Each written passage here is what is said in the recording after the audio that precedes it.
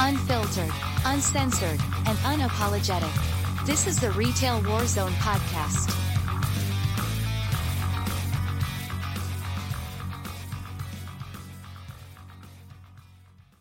We're going to get the ball rolling here. Once again, can't do any of this without our sponsor, good old Blame Tag and the Serving Times, as if customer service wasn't ridiculous enough. Once again, the link is there on the screen. It's also in the description for the video. Please check his stuff out. He's doing like a greatest hits this week of all his different articles because he claims he's being lazy in his writing discipline. Everybody needs a break from time to time. So plus he's working on a really stellar song that we want to do. So that's cool. So go check his stuff out. Follow him. You follow him on Twitter, whole 9 yards. It helps the whole community out. So that's awesome. Also too, if you do remotely like anything we do, or maybe you don't, it doesn't matter. Subscribe, hit the thumbs up for tonight. Go ahead and hit the thumbs up on the stream. If you're on YouTube, hit the notifications. It's what all the cool kids do. And, it's peer pressure. You don't want to not be the cool kid, right? So one more time with feeling. Yes. Also too, once again, this was brought up to our attention quite a few months ago. People wanting a business card or something they could print out and like hand people to get people involved in what we do. Here it is. It's a blank background. It's just black ink. The link to the file is in the description of the video as well. If that doesn't work for you, if you message me, I'll actually send you the actual graphic for it. And if you guys do use this, wherever you're at, send me pictures, we'll map it out. We'll get a big USA map and kind of put dots on every state that we're in. So that'd be kind of cool. And having said that, let's go ahead and get us some headlines real quick and we'll keep it moving. So from today, who's who of retail players making moves in healthcare. Now, I implore you to check this one out because Dollar General is in this. The last fucking thing Dollar General needs to be doing is being involved in healthcare. I mean, that'd be like Dollar Tree opening up a minute clinic. I mean, come on. Don't do it. And as always, the links to these articles are in the description of the video for you to check out. Retail apocalypse. What is it? And should you follow the trend? That's a pretty good one. And then here we go. And this is something I want to explore in the future. There's a couple of headlines here that reference this. Taking AI and retail to the next level. Here it comes. Empty shelves and closed doors. More retail chains closing locations in Illinois. Find the latest list here. I know that's Illinois based, but it goes over a bunch of different other businesses, nationwide. And then the next headline, how IKEA retail assembled gender-balanced teams, Europe's up-and-comers, and the new rules of severance. And then I think the next one was from the New York Times. Retailers lay out a downbeat outlook as inflation squeezes low-income shoppers. Well, no shit. The prices keep going up, and there's no relief in sight. The next one is the role of retail pharmacies in the evolving landscape of clinical research. Now, I posted this on Twitter, and I've got no responses. It might have got buried at the time of day that I was in. But, CVS and Walgreens are killing their pharmacists as it is. Now that they're wanting to do clinical research, I think the pharmacists are going to have something to say about that. Next headline, grocery retailers are among the first to embrace ChatGPT. That's frightening. The AI thing's coming for a lot, and that's something we're going to investigate in a future episode. I plan on exploiting ChatGPT for a Warzone episode, and that ought to be interesting. The next one's from Australia, how Gen Z is poised to shake up Australian retail. And the next one, Irish had sent me. So check this out, guys. Grocery price inflation hits new record high of 16.4%. And is that just Ireland, Irish real quick? Yep. 16%. And we think we got it bad. Holy shit. And then this one in the latest edition of Crime Doesn't Pay, retail theft suspect impaled by fence post after car runs red light causes 3-vehicle crash. And then the final headline, retailers could face cost cuts and slower sales this year. So there we are. Let's check the chat real quick. Adria says, I've got my cocktail ready. Hero says, or you can be like me and screenshot right now. Erica says, or Kroger. Kroger and clinical research is a sick joke. It really, really is. Yes, it is. So we've got that out of the way. Irish, it's time for your fact of the week. Go ahead. Well, this week, we want to point out that in the USA, 49% of retail cashiers are over 40 years old. You hear that? 40 years old. We're talking about jobs for teenagers, right? Indeed. Yeah, right. Welcome, Blame Tag. You've had a long week, man. What is today? The sixth or seventh day straight, something like that. Okay, so this next topic is, I was telling Irish before we came on, I can't remember how I found this. It was just, I was searching something and it popped up. And we're going to talk about the lean payroll model. Now, I will tell you that a lot of companies use it and they don't call it by name. But when I was the store director for At Home, one of their big selling points to their investors and whatnot, and the CEO was not shy about saying that one of the secrets to their success was running a lean payroll model. So, and to give you some context of what that really was like, the building I was in, and Mad Dog can confirm that I think it was about the size of a Walmart supercenter, pretty close. But they expected us to run that building on roughly 25 people. That store was big enough that it would take you almost 5 minutes to walk from corner to corner. And they bragged about how they were so proud that they had this lean payroll model, but yet they had to keep sending teams out to different stores to clean them up. And they'd get mad at the managers because they had to do that, and questioning, well, why is your store in this condition? And like Mad Dog just said, that's 25 total employees, not 25 at a time. That's your entire staff, 25 people. So having said that, I found this, and this really sums it up very, very well. So this is from a website allaboutlean.com. And they're basically talking about organizing your industry or whatnot. And I don't really know what the terminology is about lean versus what they're talking about here. I didn't really research that, that deep. But from the payroll standpoint, this was their argument.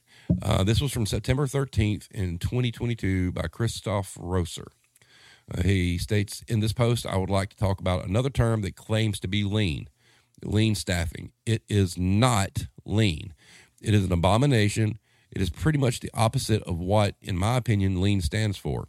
It is a complete lack of respect for humanity. Let me explain you what it is, why it is terrible, and how to prevent this. Note, this post may include a rant here and there. I understand. So what is lean staffing? Lean staffing is a buzzword that is making its way around America. It is basically a deliberate and drastic understaffing of whatever you want to do. You intentionally provide not enough manpower for the work and let the employee scramble to make up for it. Or even if you provide barely enough manpower for the average work, it is insufficient to cover the fluctuations. Often it is combined with paying the lowest wage the company can get away with. The reason for this is simple. The owners want to save money and reduce labor costs, but this is very short-sighted, as we will see. Sometimes lean staffing is also used to properly link the task with the people, i.e., which person does what and when. That may be of use, but the abuse to simply cut labor to the bone is bad, really bad. So where does it come from? Lean staffing comes from the United States. Go figure. It seems labor relations in the United States are on a very different level than Europe. Europe sees a company as a social construct, and the company needs to care for its employees, and this is often required by law. In the United States, a hire and fire approach is common, and employees are often seen more as biological machines and treated as such. There is a lack of compassion for workers of middle class and below. One early driver of this was quote-unquote Neutron Jack Welch, the CEO of General Electric. He was probably the most prominent top manager who put profit before the happiness of his people.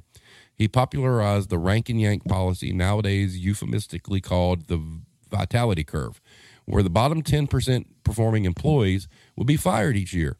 This led to a decline in morale and motivation, as well as increased discrimination, and may not even have saved any costs since the managers now spent a lot of time on looking good. The evaluations also cost a pretty penny. Jack Welch increased the valuation of General Electric, but this may be mostly due to mergers and acquisitions, while the overall value of the company suffered. Overall, it is uncertain whether he was a good manager or was merely looking good.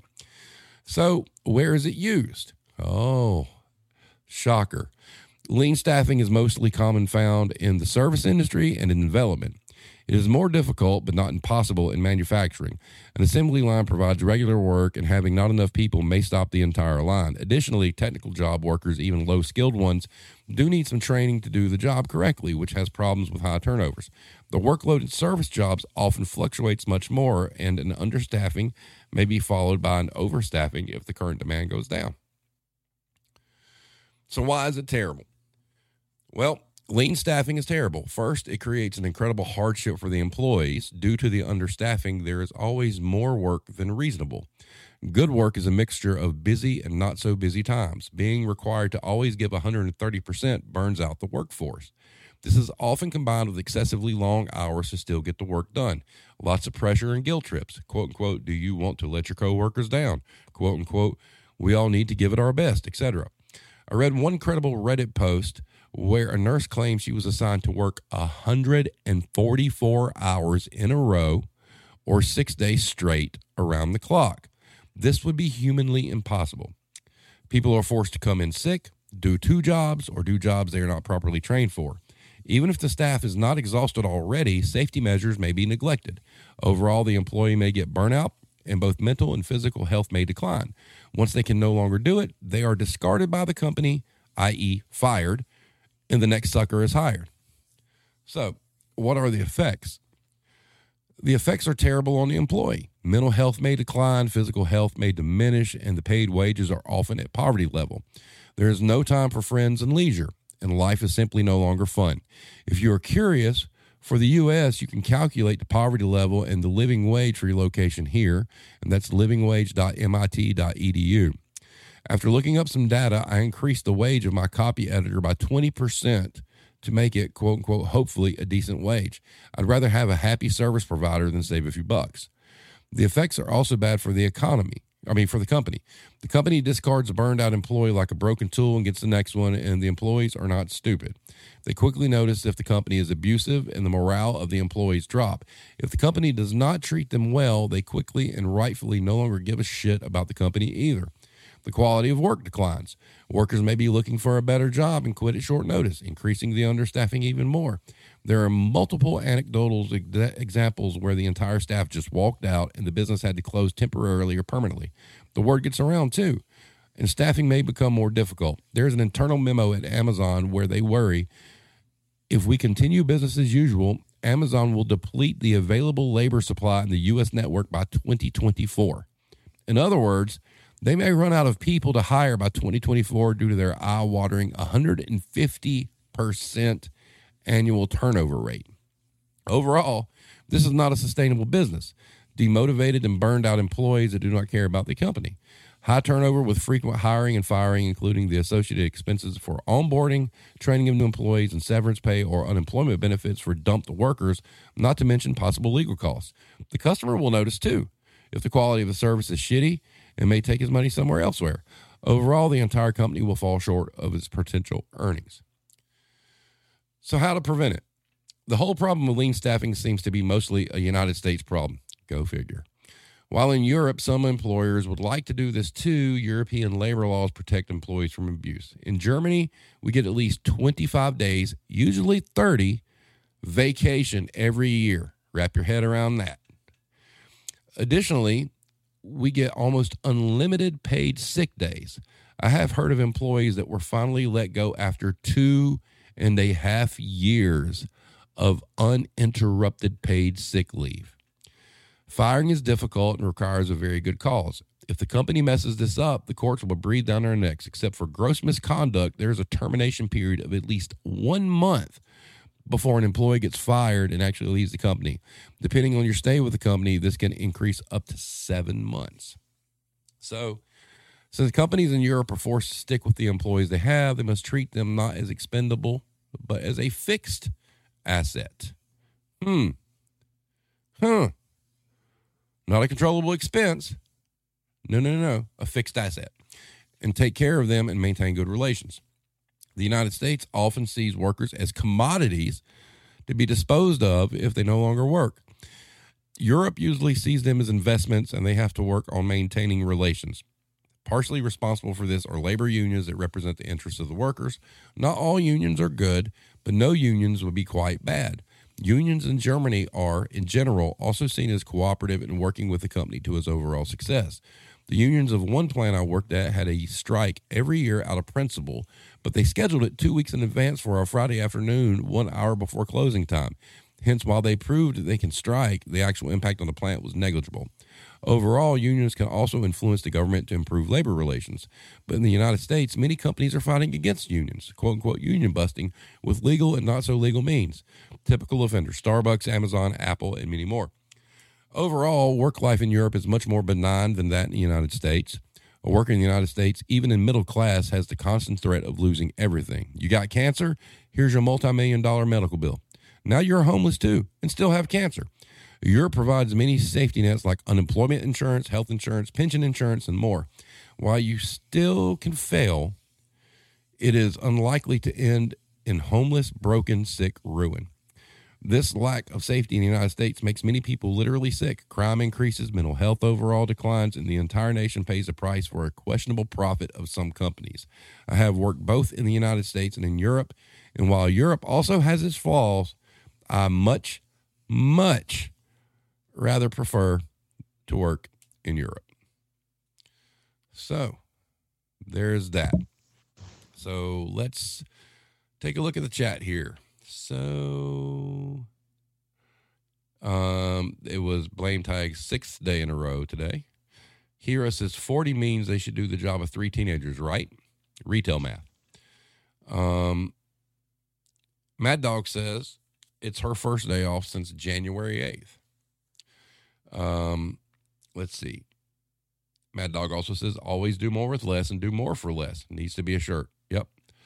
Erica says, can we say hashtag GE2? No surprise there. And why the fuck does that dude look like the president of the Mormon church? Oh, good call. Adria says, I was the only closer in the deli on Monday night. Suddenly a new hire was sent to me 3 hours before the end of my shift. She was 18 and this is her first job. I was expected to train her. Oh, that's great. Mad Dog says, I just got my team an 18% raise, but they didn't say anything about me getting any more. And Alex says, as always, the U.S. is behind the rest of the world. Hashtag another news water is wet. And Erica says, right to work laws are the biggest union buster there is. So we're all caught up. Irish, your thoughts? Well, there's a lot to unpack there. Where do you start? I suppose whenever this subject comes up, there might be some people wondering why I even participate on this show, because it's like it's sort of the contrast is rather stark, you know, on a kind of a personal level. To be honest with you, what you just read out there in the last few minutes is precisely why I don't live in the United States. My wife is American. We did have that option and we sat down and talked about it. And that was like, you know, with my background in retail, I was almost certainly going to get stuck in a retail setting over in the States. And when I looked at the two options, you know, pay wasn't even close to being the most important thing. It was what you just outlined there, is just how cutthroat it is and how easily you could become unemployed and homeless through no fault of your own sometimes, you know. So that is one very stark contrast between the two retail worlds, if you like, between over here and over in the States. But yeah, I think that article is very concise. It sums it up very, very neatly, and I think the whole lean philosophy it comes from Japan initially. Like, it was Motorola that started it, Mm-hmm. but it was to do with production. It was to do with eliminating defects, Lean Six Sigma. And you cannot apply that to humans. It doesn't work. Right. And I think I disagree with the author on one thing. I don't think it started in the States. It actually started, ironically, in Germany, with their two big retailers over there, Lidl and Aldi. They really pushed the lean everything, including staff.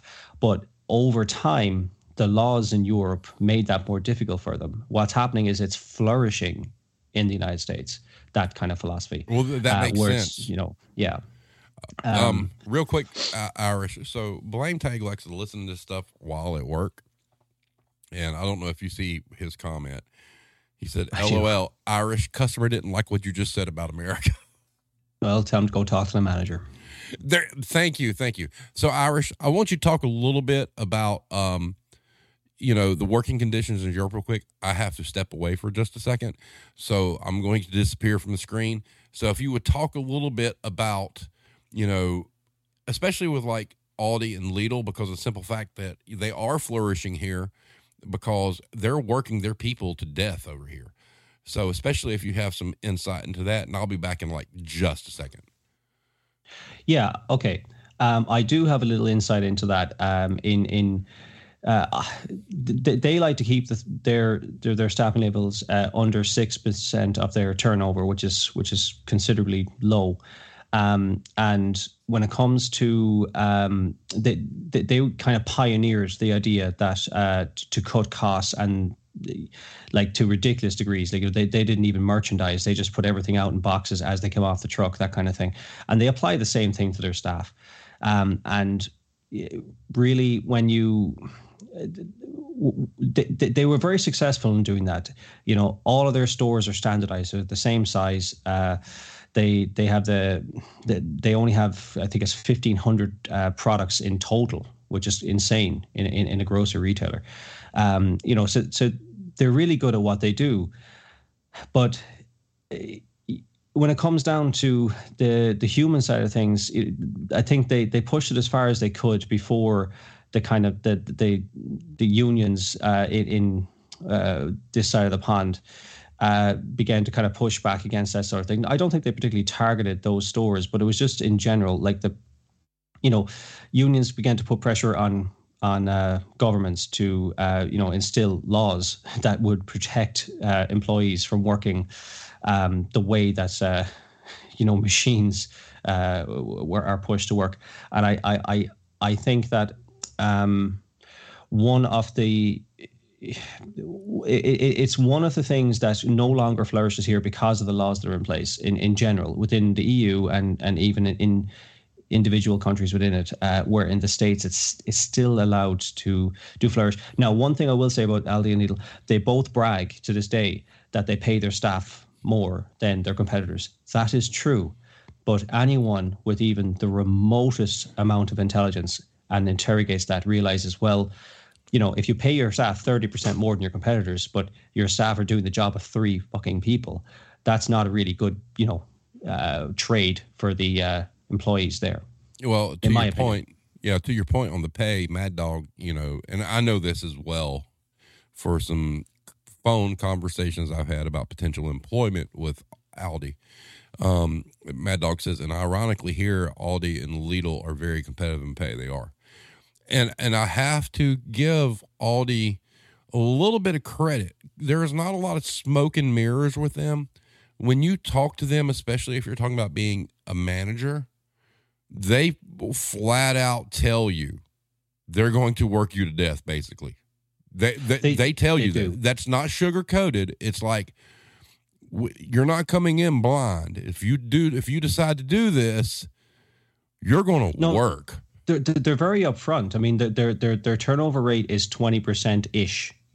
I kind of have a little bit of insight. I won't name specifically which one it is, but I did go through the management process in one of those establishments. I got offered the job and actually ended up getting a different one instead, which probably saved my life, because they straight up do tell you, like, there's absolutely, no prisoners here. You will be worked to death, and you're expected to be on call 24/7. You will go wherever they say. But I suppose the thing is that if you look at least over here, I'm not sure what it's like in the States, their workforce is typically younger. Okay, they're typical, like over here, just as anecdotal now, like, but they will be in their 30s and under, and they would like most people would last a couple of years, burn out, and then they just get replaced. And it's very, very like that. What's his name? That guy, that Neutron Jack, or whatever you call him, Jack Welch. It's something along those lines. I don't know if they specifically mean that or target that, but what's frustrating for me is that listening to that and reading that article, listening to you summarize it there, is that the United States seems to be going backwards, because I think 50 years ago it would have been almost the opposite. It was actually workers over here that were not unionized to the extent that you guys were, and we were probably open to more exploitation in some ways, and like, for example, I mean, you guys have people like, for all his faults, Henry Ford. I mean, he looked at the assembly line and began to double the pay for workers, and then he realized that he got more loyalty, got more out of the workers. You have people like Carnegie was a bastard to his employees, but he did turn around towards the end of his life and became a philanthropist and changed his tune on that. You have Westinghouse is probably the best one of them all. Like George Westinghouse was a model employer, and those people have kind of been forgotten about, and now you're kind of you're celebrating productivity and stock market indexes. It's gone backwards, and you've forgotten about what runs every business. At the core of it is the people, and the same companies that probably celebrate things like lean everything are also the ones that talk about how the customer is the center of everything they do, their whole philosophy, and they promote customer service. How you cannot, it's contradictory. You cannot have good customer service and no workers. It's just not going to happen, unless, of course, you think ChatGPT is going to be a good, deliver personal customer service that people are, warming to. I don't know. Like, it's contradictory to me. It's going backwards for you guys. We're at a point over here where enough is legislated to protect workers. Now, it's still harder in retail than most places, but there isn't such a thing as like the at-will state over in some of the states over there. Correct. Like, we don't have craziness like that where you could just walk into work and someone says, right, it's your last day, and give you no explanation.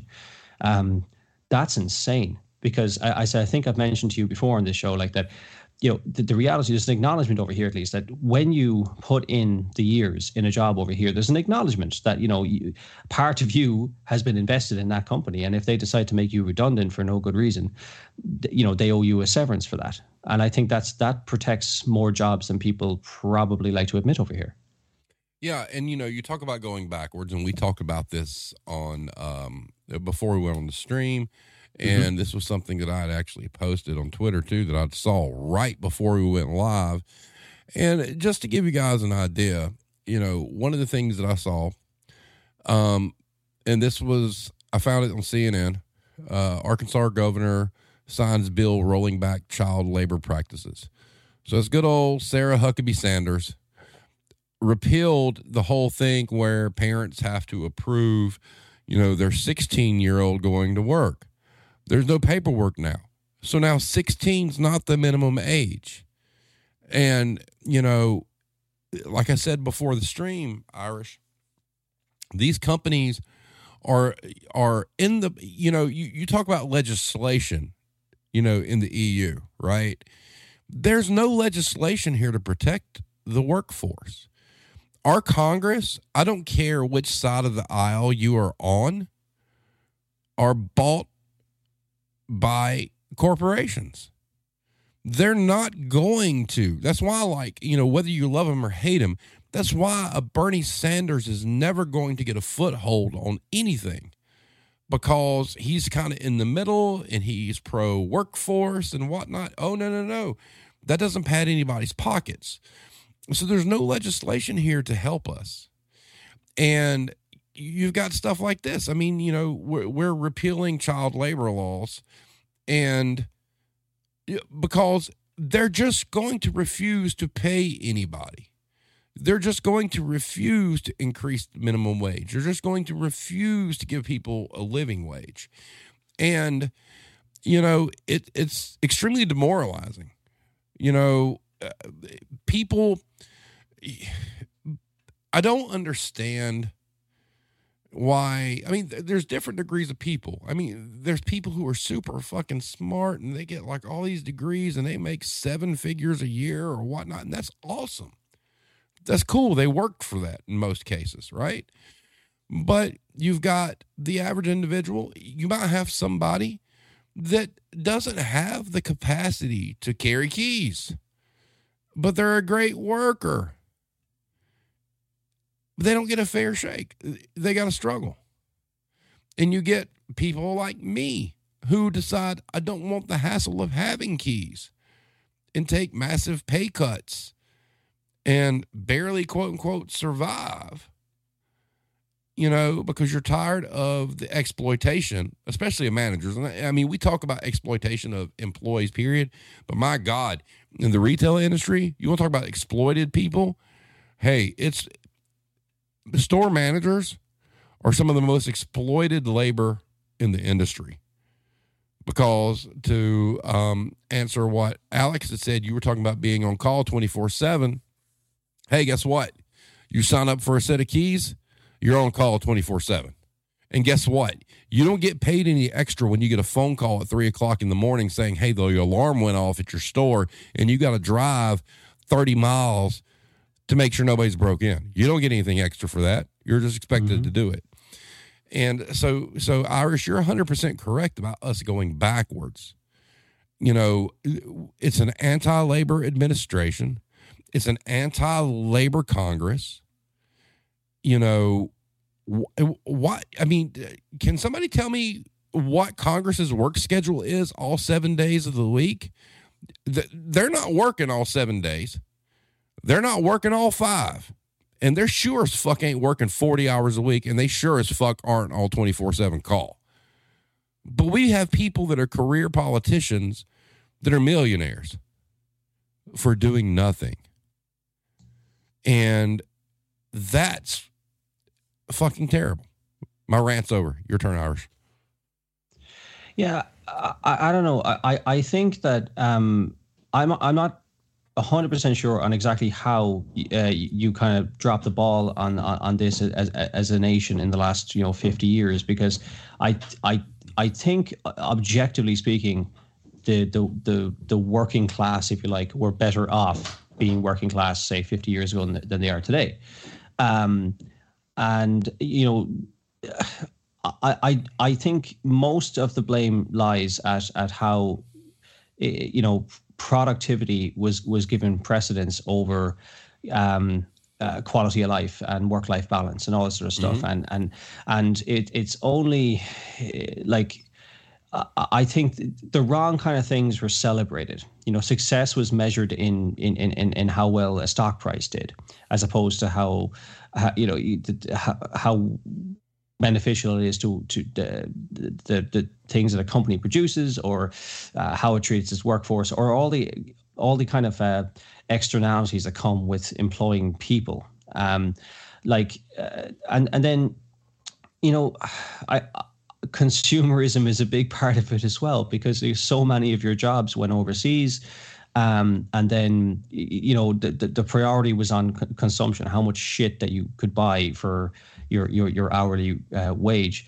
And I think people got a little bit too focused on that kind of thing, and not the wider picture of, like, just the work-life balance.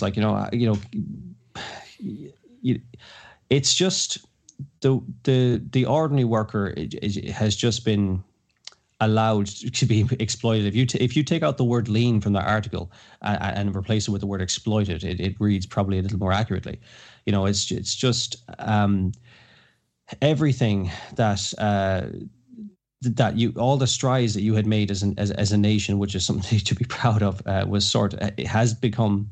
It's rolling backwards, and it's something as ridiculous as watering down child labor laws to do what? I know why. You want to know why? Mm-hmm. This is my theory. All right. And then I'm not crossing into conspiracy territory here or whatnot.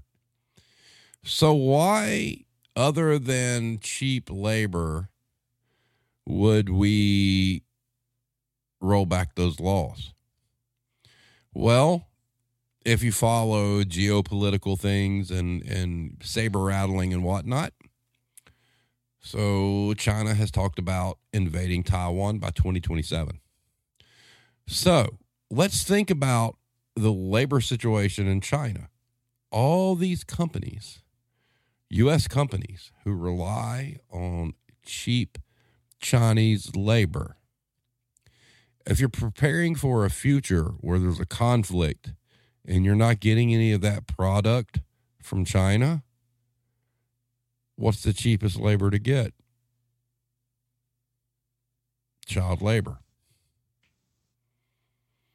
Yeah, I don't even know if they have wrap your head around that, because they've got to prepare for that. Okay.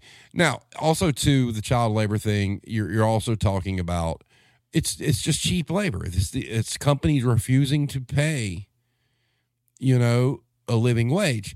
But the argument can be made that if you're paying a 14-year-old $3 an hour less than, say, an 18-year-old, a good labor attorney out there can argue that it's age discrimination, right?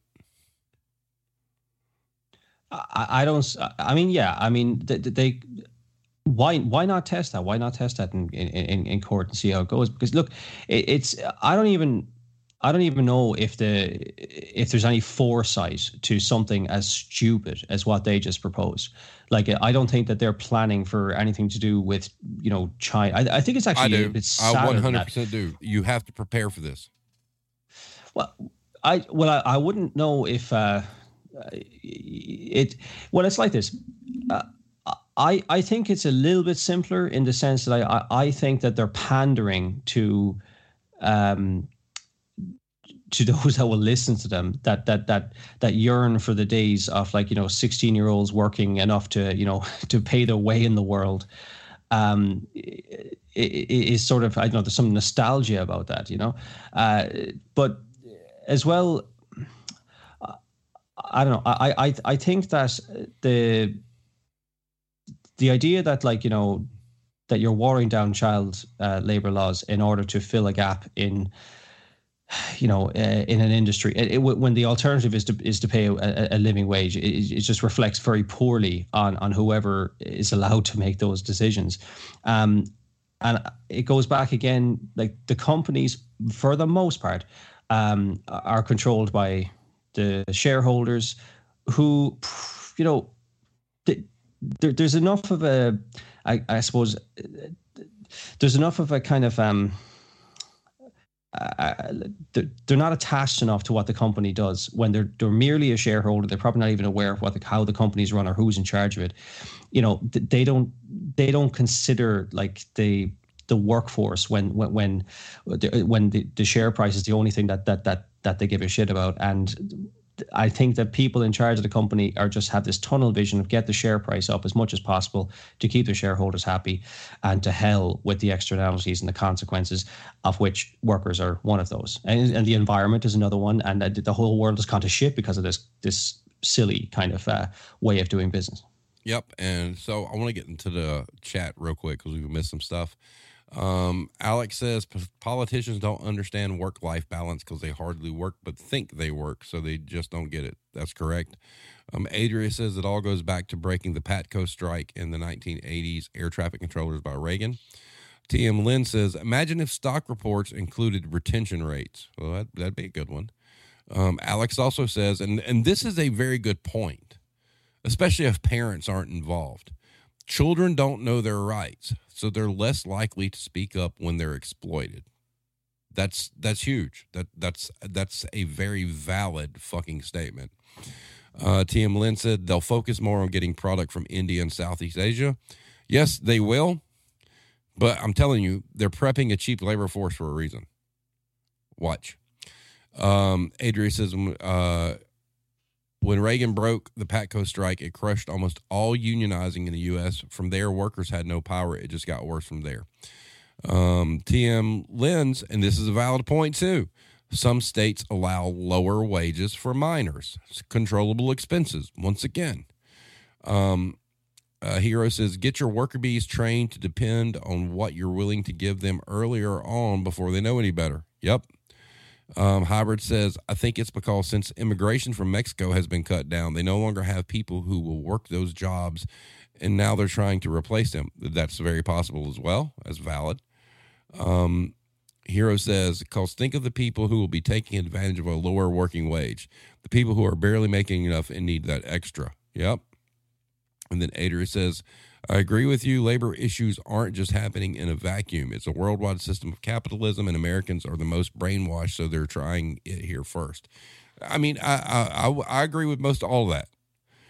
And, you know, the thing I look at is, at its core, I mean, I do think the China thing, pending China conflict, does come into play. But my first thought is still always, we're going to do everything we can to not raise the minimum wage and not pay a living wage. And if you look at what's going on right now in the economic environment, you look at the inflation. I mean, we're past the point now where the inflation should be coming down. And we have a runaway freight train of corporations raising their prices for no good reason, especially on necessities, because guess what? You got to buy them, right? You got to buy, you know, these things. So they're just tossing numbers out there like, okay, we're going to raise this price. And every report you see talking about these companies talk about how much profit has increased by them raising their prices. Our government right now is a shit show, because if they really cared about the American people, regardless of what side of the aisle you're on, we would put a stop to the inflationary prices, because a lot of them are not based on inflation. They're based on greed. Where's our investigations that you promised? You know, there was an investigation, and it came up with like it was food, energy, and one other thing I can't remember. Where's the punishment? The prices haven't went down, and they're pricing the middle class and the lower income people out of existence. Guys, when the election happens and you're voting for people, some people may be like straight Dem, some people may be straight Repub. That's fine. But guess what? Neither one of them are on our fucking side. And until we shake that shit up and get that mess straightened out, this is what it's going to be. And Alex just posted in the chat, inflation is manufactured. Yes. Yes. And Erica's like social despair. And that's what they want. Erica is social despair. So, you know, when you I work in the grocery business, okay? And, you know, like Erica, I know you do. I know Adria, you do. When you do the research at the companies that own all the things, man, there ain't a lot of them. And nobody's holding their feet to the fire to get the prices down. Nobody's holding their feet to the fire to say, prove to us why you've raised your prices. You know, in the case of Ireland, I mean, you know, Irish, that's your inflation rate. How much of that do you think is really legit versus how much of it is greed? It's hard to know. Like I know that there's retail, it's opportunistic. So if they think they'll get away with it, they will. or they'll have a go at it. Like that's why we have laws, because we don't we don't allow them to set our wages at whatever they want to pay people, or so it is hard to tell. But what definitely will happen is that as like fuel prices are coming down here, they will, like all the other inflationary things, will come down at a lower rate, because they'll all wait to see who blinks first. If nobody reduces their prices, then nobody will, and then eventually one of them will try and get a competitive edge by reducing prices, and then it'll be a bit of a race to the bottom. But it'll happen a lot slower than the prices went up, I'll tell you that. Well, I mean, like here in the States, all it would take would be a concerted effort by, our governmental branches to investigate. And all it takes is taking one company and finding them into oblivion, and the prices will drop. I used to joke, and a lot of people looked at me like I was crazy. It's like, okay, well, the price of lumber, right? A tree's still a fucking tree. It hasn't changed in a millennia. So why is that tree worth more? Okay, they're going to use wages as an excuse, okay? No, you're paying labor for somebody to harvest a tree. The tree is not worth any fucking more. It's a tree, right? So, at the same time, why is an egg worth more today than it was 20 years ago? An egg's still an egg, right? So, where's the logic in that? And what happens is they're going to use the excuse you're paying for wages. Paying for wages is fine, but the cost of an egg is still the cost of an egg. And everything functions on greed here. Everything functions on how many more, points on margin can we get? And we have a limp government that doesn't research it and doesn't invest in it, investigate it to figure out what's going on. And it's us people, the working class, that are paying the price for it. I mean, when you go to the grocery store and you buy like some basic staples, and you walk out, you go to ring up, and it's like $70 fucking for like maybe a dozen or so items, man, we got a problem. And you'll see people in Congress talk about, oh, it's an issue and blah, blah. Who the fuck is doing anything about it? Not a damn soul. And, it's kind of the same where you're at. Because, I mean, even though our inflation is high, we're not as high as what you sent me, Irish. But, man, it's great to report these percentages, but who's doing anything about it, right? Yeah, well, I'll tell you one thing. It's not sustainable.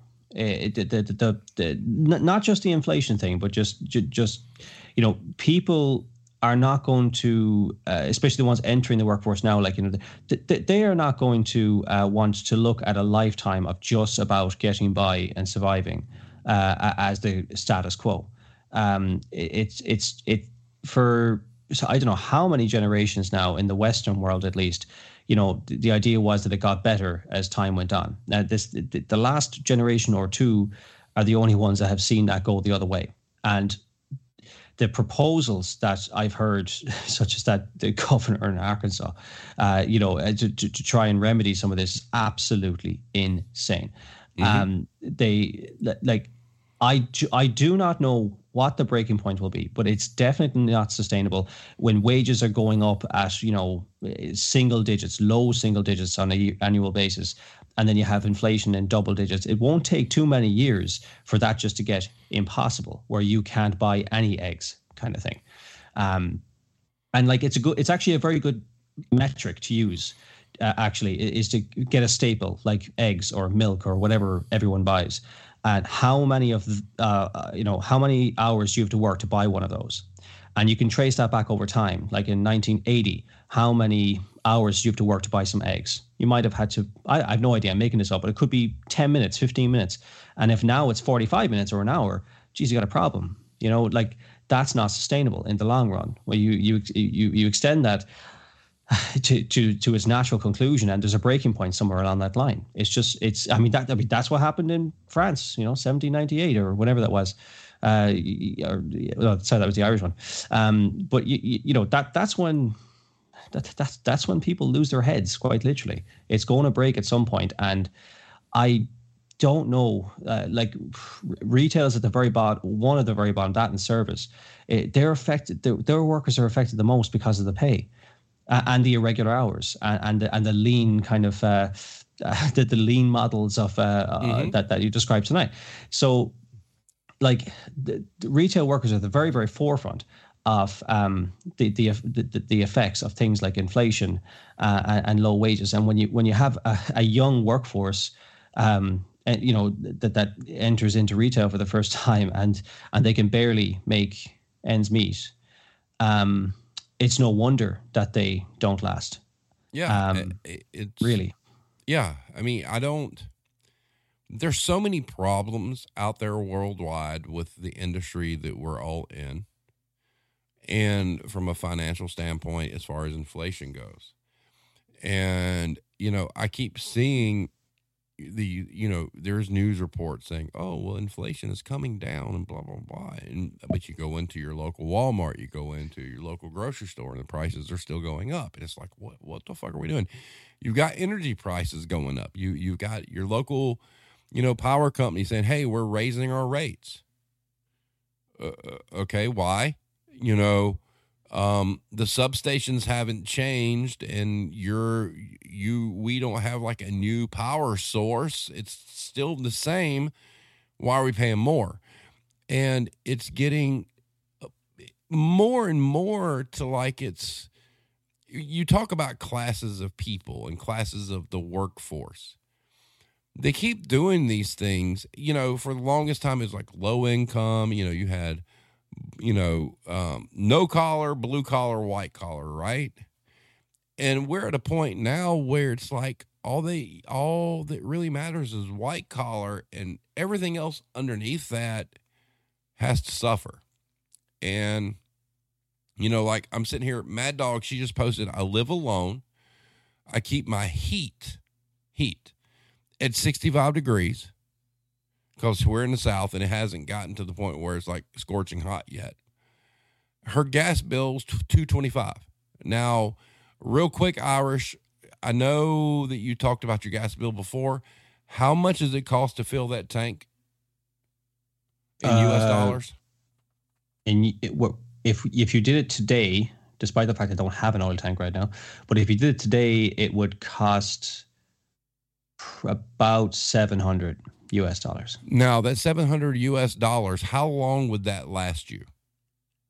If you were to use it as Mad Dog described there, you'd probably get about 6 weeks out of that. 6 weeks. All right. Yeah.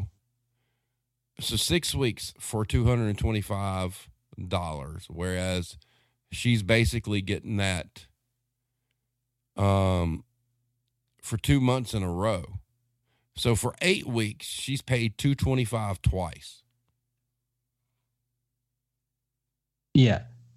Yeah. So I would say the value proposition is more in your favor. Is that correct, Irish?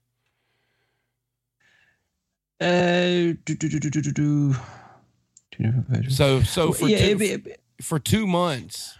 So basically for 2 months, she's paid $450. And yours would last, $700 would last you for 6 months, right? No, weeks. Oh, 6 weeks. So, yeah. I mean, I don't know if we're comparing apples to apples here, but it's like the fuel prices here, the energy prices here are substantially higher than the United States. Now, there's a couple of reasons for that. You produce a lot of your own power. We don't. And this is specific to Ireland now. Yeah, that's true. So I suppose we should be producing a lot more of our own power. We've plenty of wind and wave over here, but we're a decade or two behind on catching up with that. But so energy prices are substantially higher here at the moment, like pound for pound, Right.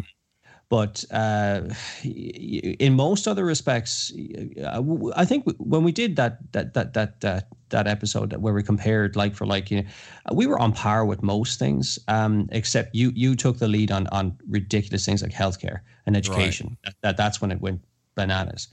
But those things are staples as well. Like you can't do without those.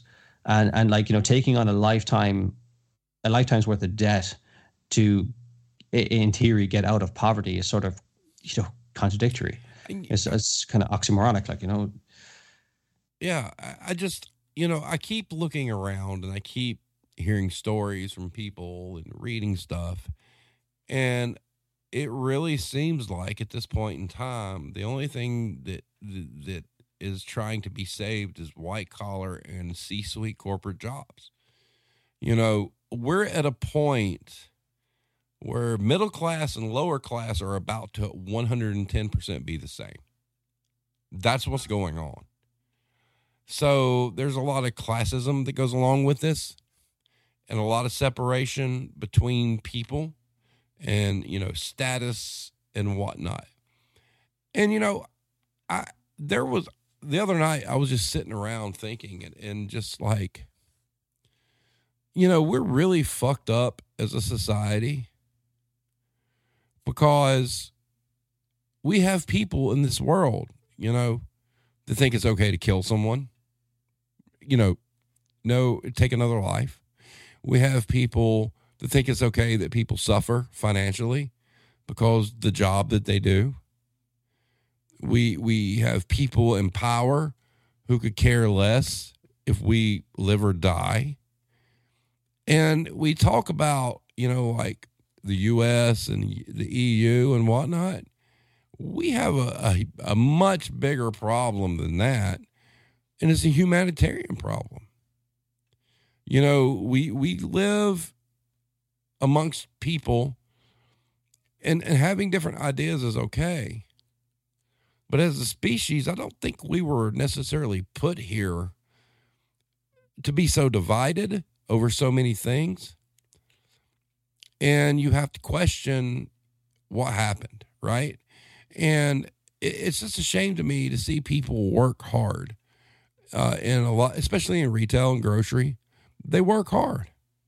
They show up on time. They do their job exceptionally well. No complaints. They're never late. They never go over their 40 or whatnot, and they're struggling. And they're people that should be taken care of because, hey, we used to be essential, right? And, there's a lot of people that when the social media thing happened with Twitter and Elon took over and whatnot, everybody flipped the fuck out, right? So there's always different alternatives. And there was one, it's the new one is Spoutable. And you go to it and you really look at it and it's like, okay, the whole goal of everybody here is to get as many followers as you can get. And it's very politically motivated. I think the reason we can't fix these problems, Irish, is we can't keep the politics out of it. Yeah, I think that's probably true. It's almost amazing to watch it from a third party perspective whenever big elections roll around in the US and people get feverishly on one side or the other, and for the vast majority of people that vote either way, like they're two cheeks of the same arse. Like they don't represent you. Like how many people that in all likelihood have you voted for who worked a minimum wage job ever? Right. It's not likely to be high, and they don't really have, even with the best will in the world, like some of them might talk the talk, and their rhetoric is, resonates with you. But then when you get into those positions of power, it can be very difficult to actually get a lot of the things done because it's a bit more nuanced than that. There's a lot of quite literally politics involved, and you have to kind of satisfy, look at the way some of your bills get watered down. They start off as one thing and they just balloon into, and so on and so on and so on. Look, I do think the answer is not, there's not going to be a quick one, but I do think unionizing is one of them, because that seemed to be like France is a big one. In the like they were very heavily unionized. Germany to an extent, and in most of Europe, and to be honest with you, in the United States as well. Go back 50 years, you had a lot more unionized workers, and workers were in a much better position in terms of just quality of life. I'm talking about, like, someone, for the hours they work, the type of, the life they could live, like raise a family or, go on vacation or whatever the case may be, was better. I do think that there is power in numbers. Quantity has its own quality. Yes, union busting was a big thing in the 80s, and I steer clear for the most part in this show of like the politics. But I mean, I think it's no secret that Reagan and Thatcher basically fucked the working class. Yes. And like, we're still feeling the ramifications of what they set in place in the 80s today. It was all about self-centered capitalism, and I do think that unions are an answer. It's not the answer, perhaps. It's a bit more nuanced than that. I think it's part of it. If you can get people to unionize and fight for some basic staples in life, a work-life balance, some sort of predictability, especially in things like retail and service workers, your wages can just fluctuate with the whims of the seasons, and that can be very taxing on a family when you don't know if you're going to have enough hours next month to make rent because footfall's a bit low or something like that. Or if you can just be let go after working 20 years in some place because someone somewhere in an office in another state probably just signed a piece of paper that said, right, we're downsizing, or we're incorporating into something else or whatever. That's a terrible setup, and you guys deserve better, every single one of you. And that is a message that is probably needs to be kind of digested. But I mean, the guys that you're voting for can't do it despite what they say. It has to be a collective. One person just saying all the right things. I mean, look at the track record. It doesn't matter. Pick a number of your president, 45, 44, 43. Go back to them. Every one of them have ran on one thing and delivered bugger all. Yep. You're right. So anyway. We're sitting a little over an hour. There's some things I'm going to touch on real quick in the chat before we get out here. Adria French says, neither party represents the people of East Palestine who just got poisoned. You are correct. If you're not aware of what happened there, please just Google East Palestine. That's all you need to know. And then a big one, Erica had posted on a side note, please keep the safe reads in your thoughts tomorrow as it's a difficult day for them. 2 years since Evan passed. Justice is coming. That's something that I want everybody to keep following. There's a lot of good stuff that went on with that. There were some posts about, how the judge ruled in the family's favor, and there was some confusion. People's like, what do you mean? And whatnot. No. Kroger tried to block Evan's family from pushing forward, and the courts said no. They have enough that we can proceed with the lawsuit. So please, please, please, if you haven't checked out the Justice for Evan movement, please do. They're active on Twitter. They're active on Facebook. They're active on Instagram. Go check them out. That's a huge thing because he was one of us. All right. He was essential. So please take the time to research what happened there and support them any way you can. So having said that, I want everybody to have a great evening. There's a lot of great topics tonight, a lot of, things to chop up. My final thoughts would be, once again, the United States is dragging behind because workers evidently don't matter that much, do they? And we're all struggling, all right? Everybody is struggling. If you don't have a white collar, Life's not easy. So I want all of you to take care of yourself, do what's best for you and your families. If you ever need a place to vent, you know where we're at. If you have something that's going on in your job, let us know. We'll cover it. So, Irish, any last words? Just that I think you said it best, but honestly, the best thing you guys can do is to start, uniting rather than dividing as a country. All colors agree in the dark, and you're in the dark. Yep, you're correct. So having said that, everybody, have a great evening. Take care of yourself, stay safe, and we will see you next time.